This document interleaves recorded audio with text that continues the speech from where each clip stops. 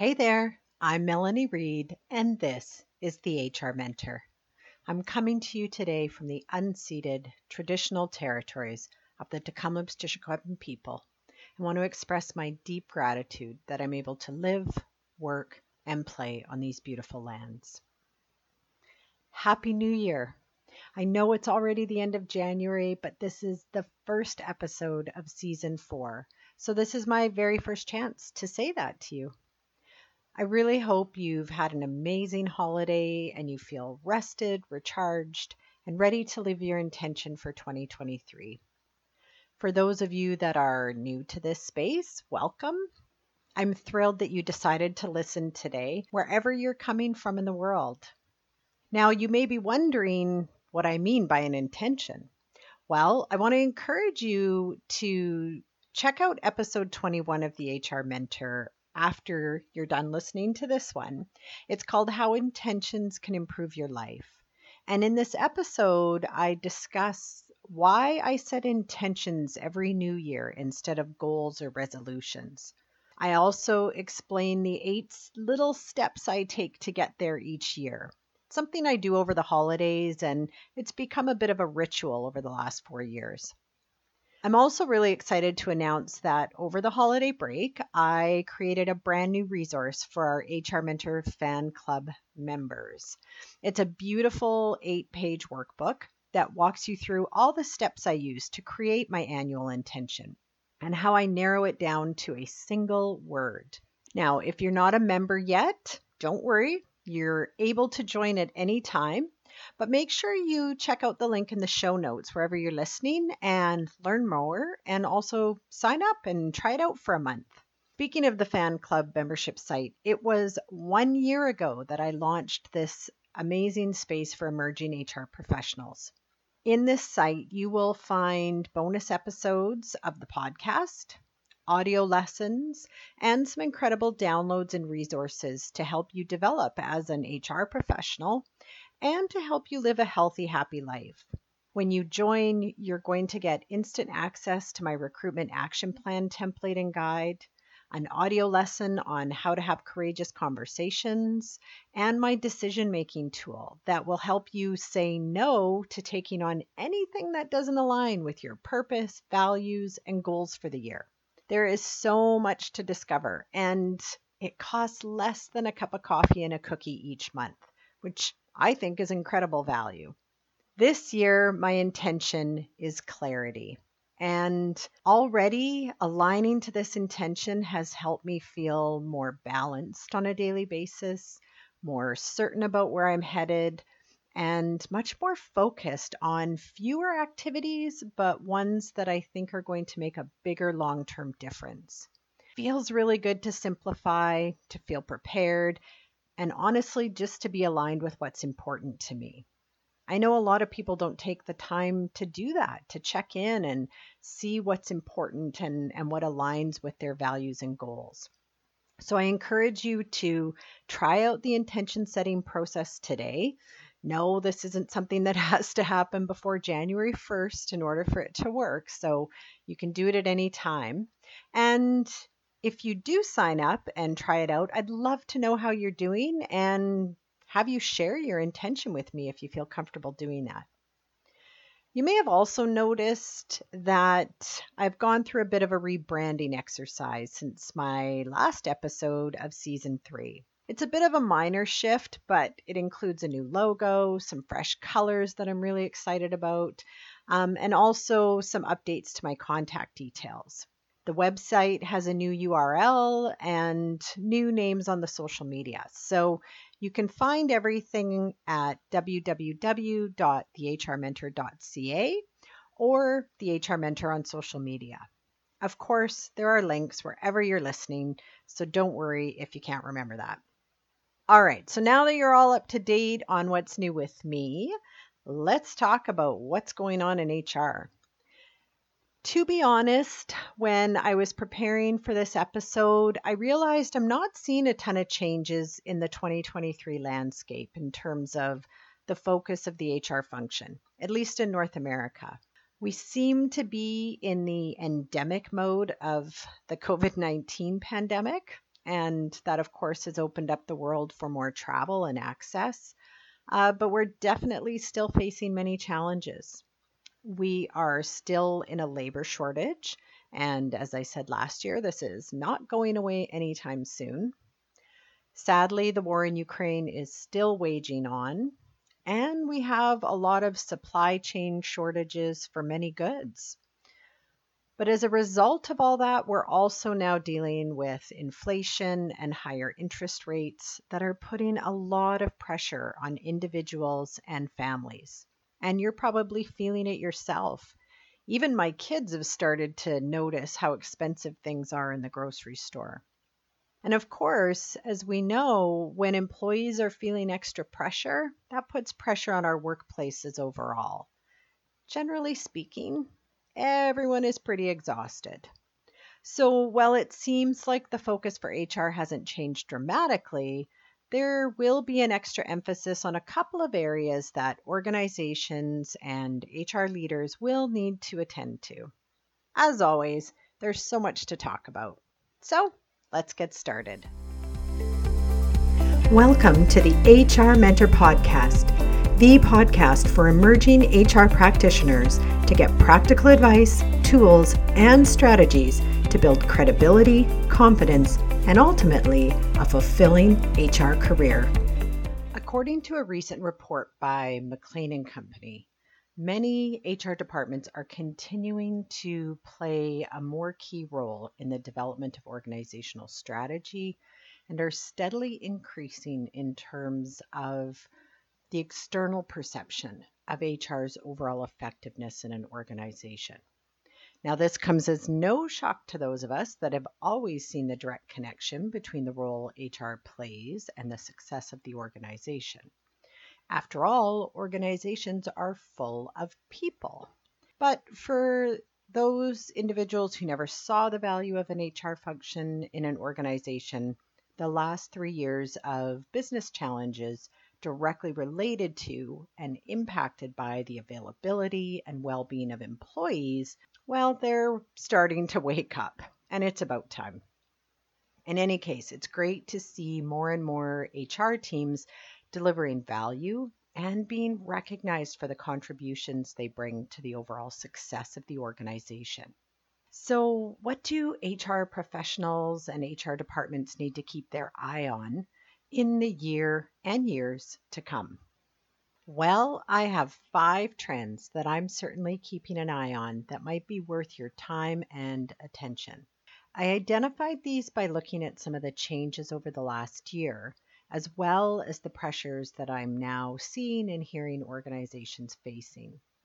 As well, I looked at predictions and surveys that were conducted by other HR-focused organizations like McLean & Company, Gartner, SHRM, etc. Let's get into it. The 5 trends that I think are important priorities for HR in the next year to come include a focus on employee well-being, increased workplace flexibility, employee development, automation and HR tech, and of course, equity, diversity, and inclusion. Let's talk about each one. One of the things that I already mentioned is that people are dealing with a lot right now. In the same survey that I talked about previously from McLean & Company, of the almost 1,000 people surveyed, 35% of them reported higher levels of stress, and 38% reported feeling burnout. And it's important to note that what we're talking about is stress beyond a normal level of stress that adults experience, because we all experience a certain amount of stress, especially if we're working in HR. But as HR professionals and employers, we should definitely be concerned by these numbers. You know, we're not talking about, as I said, normal levels of stress that keep us motivated and potentially, feeling that edge of a good deadline. We're talking about people who are checking out because they're feeling so overwhelmed. Now, if you want to keep great employees, this is a really important area that you should be focused on, because if employees are not well, Well, it's going to show up in a lot of ways, and you're probably already seeing these symptoms of burnout and fatigue in your workplace. You might be seeing increased sick days, more conflict among coworkers, higher instances of mistakes at work, and of course, missed deadlines or targets. I also think that quiet quitting, which is a buzzword that was all the rage in 2022, is a symptom that employees are no longer willing to put their well being aside for work, and they shouldn't be. If you want to learn more about my perspective on quiet quitting, you can check out episode 57 as well. Regardless of what you're seeing in your workplace, this has to be a priority if you want to keep great employees working for you. And in the short term, it may mean adjustments to expectations by leaders, as well as increased spending on much needed health and well being benefits. You may need to make a business case to senior leadership so that they understand the importance of spending more. So, what I would do is I would start addressing this by collecting some data, both quantitative and qualitative. Look at your turnover numbers, numbers of sick days, personal leaves, and the number of grievances or employee performance issues your organization is facing or dealing with. Figure out if anything has changed, and if so, where you've seen changes, and try and understand why. Then I would start to look at increasing access to well-being benefits and services that can help employees manage their stress better. I sense that this year we will see a lot of employees also feeling that financial crunch. So perhaps thinking outside the box and offering lunch and learn sessions or free webinars that maybe give people a little more privacy, where they can learn a little bit about debt reduction and financial planning. If you understand the stresses that people are facing, then you can provide benefits that are going to actually address those stresses. There is a lot you can do if you tap into local resources, or if you're working for a really small business, you might want to partner with other small businesses to offer programs and services to your employees. Be creative and try to find out what your specific employees need and want to better support their overall well-being. Of course, my next priority could be a driver of well being in the workplace, and that's workplace flexibility. As we recently saw with Tesla, Twitter, Disney, Starbucks, and some other large companies, some employers are taking a really hard line on a full return to the office for their workers. However, hard lines and limited flexibility does not seem to be what most employees want. Many surveys on the subject over the last 12 months indicate that more than 50% of workers want increased flexibility at work. For some, this means having a hybrid work schedule, and for others, this might mean 100% working from home. Many employers are able and willing to accommodate these desires by their workers. Yet, for some roles and some employers, this is not a long-term possibility. In episode 60 of the HR Mentor, I talk about some options HR teams and employers can consider for adding flexibility without work from home. So if this is an area of interest for you, be sure to check out that episode. And there are, of course, more options beyond the few I suggested. For example, choosing who people get to work with and some of the projects they get to be attached to can help employees feel a sense of control over their environment, their career, and their life, which of course does contribute to their well-being and overall satisfaction. This also impacts the ability of employers to keep employees longer and reduce the need to recruit, which I can tell you nobody wants to be doing right now. Ultimately, the way to approach workplace flexibility is to hear what your employees' wants and needs are. Encourage managers to engage with workers about their flexibility needs and see if you can find ways to address at least some of them. You may have to try things you've never tried before or offer some differentiated options, which I know can be tough, especially in unionized workplaces. But work with your union partners. The investment of time to figure this out is going to save you and your organization a lot of time, stress, and money in the long term. Okay, the third priority that I think HR professionals should be focused on this year is employee development. Now, this should come as no surprise to anyone given the challenges all organizations are facing with recruitment. Organizations and HR departments need to be focused on employee retention like never before. Of course, this aligns with the first two trends, but it also means investing in the careers of your existing employees.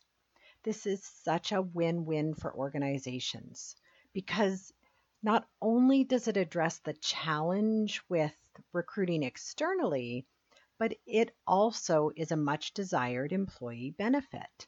A lot of HR experts and analysts are terming this upskilling or reskilling, but regardless of what you call it, it's important for you to take time to understand what skills and capabilities your organization needs in the short and long term in order to deliver on your operational priorities and your strategy.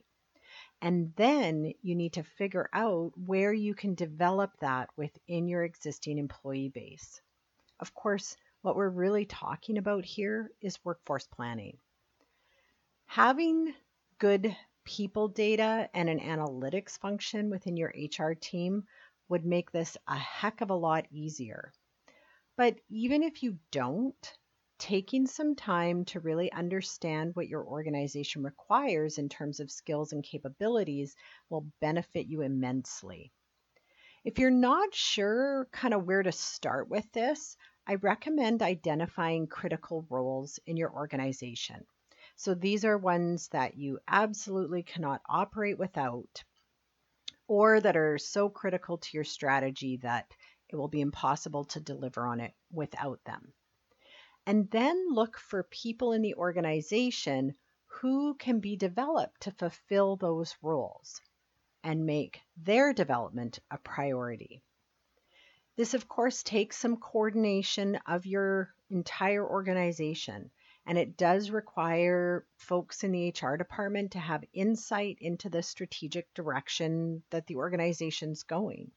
So if you're not already having these conversations and your HR team is not identifying critical skills and capabilities, you want to start doing that today. Now, this also brings me to another trend that a lot of folks are talking about. Didn't quite make my top 5 because it's wrapped up in some of these others, but that's HR analytics.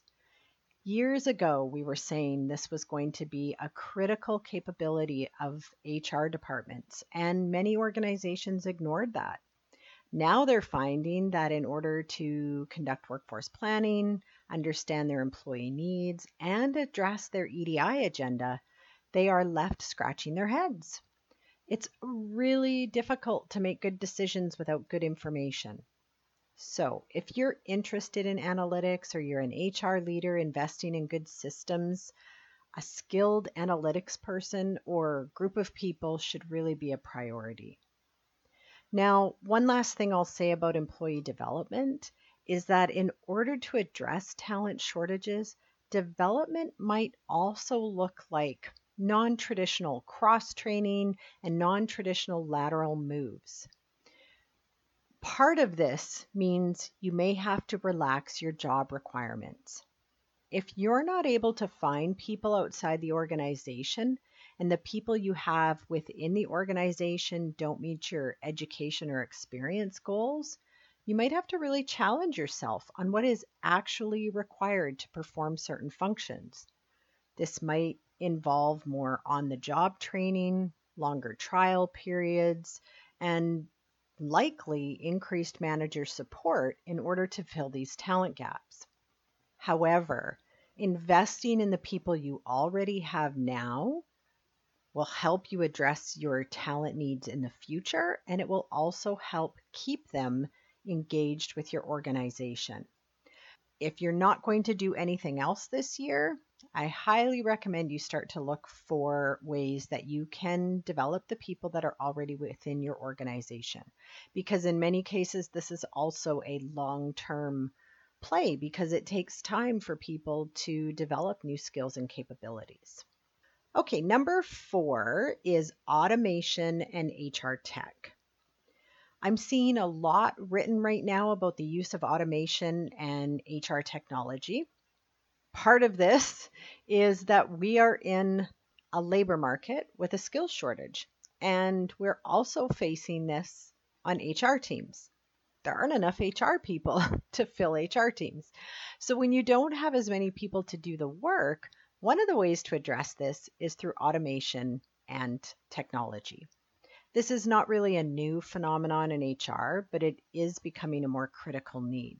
Creating systems and using tools to free up the time of your HR team members to focus on strategic planning and developing internal development programs is going to be critical this year.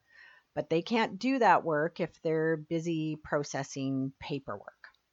Now, there's a lot of technology out there in the tech space to address your needs.